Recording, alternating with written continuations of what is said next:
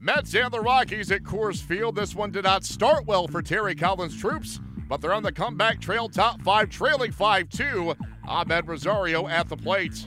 And Rosario bangs one down to third. Arenado can't get it. It's down the line. A fair ball. Granderson will come around and score. Fan interference, double or triple. They may let him stay at third, and they will. Mets making a nice little comeback effort here tonight against Tyler Chatwood. 3-2 to Cespedes coming. Swinging, belts it down the left field line, heading for the corner. Fair ball. Skips up against the wall. This is a tie ball game. Cabrera in to tie it up at 5. Mets are set up to take the lead. And Curtis gets it in the air to right center. It's deep. Back goes Blackmon near the wall. It's out of here. Curtis Granderson with a 3-run homer gives the Mets the lead. What did I tell you, Gary? It sounds greedy, if not goofy, to say got to keep adding runs. You got to keep piling on when you're in the 6th inning.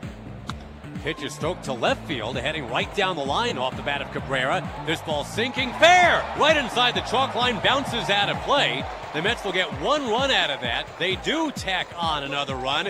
It is 10-5. The Mets come back from 5-0 down, putting up 10 unanswered runs as they take it 10-5. Tyler Chatwood has dropped 5 straight starts with a 9.28 ERA in that span. The Mets bullpen turns in 6 innings of scoreless relief to nail down the win. I got to tell you, you never out of the game here. And that's why, like I told AJ when the game was over, to me that's a save here. In this part, 5-run lead, I don't care what anybody says, they get two guys get on, and, a lot of things can happen. So, when you're down 5, you just think, hey, look, just pack our way back, and they did a great job of, taking what they could get, got some hits and some big homers by Grandy and Jay, and we got back in it.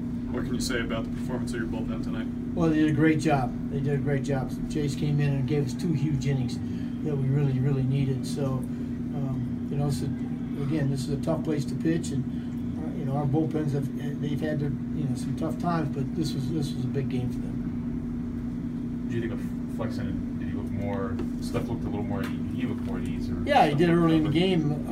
3rd inning went out, and I guess the blister was forming really in the 2nd inning. The 3rd inning, Dan came in and told me he had,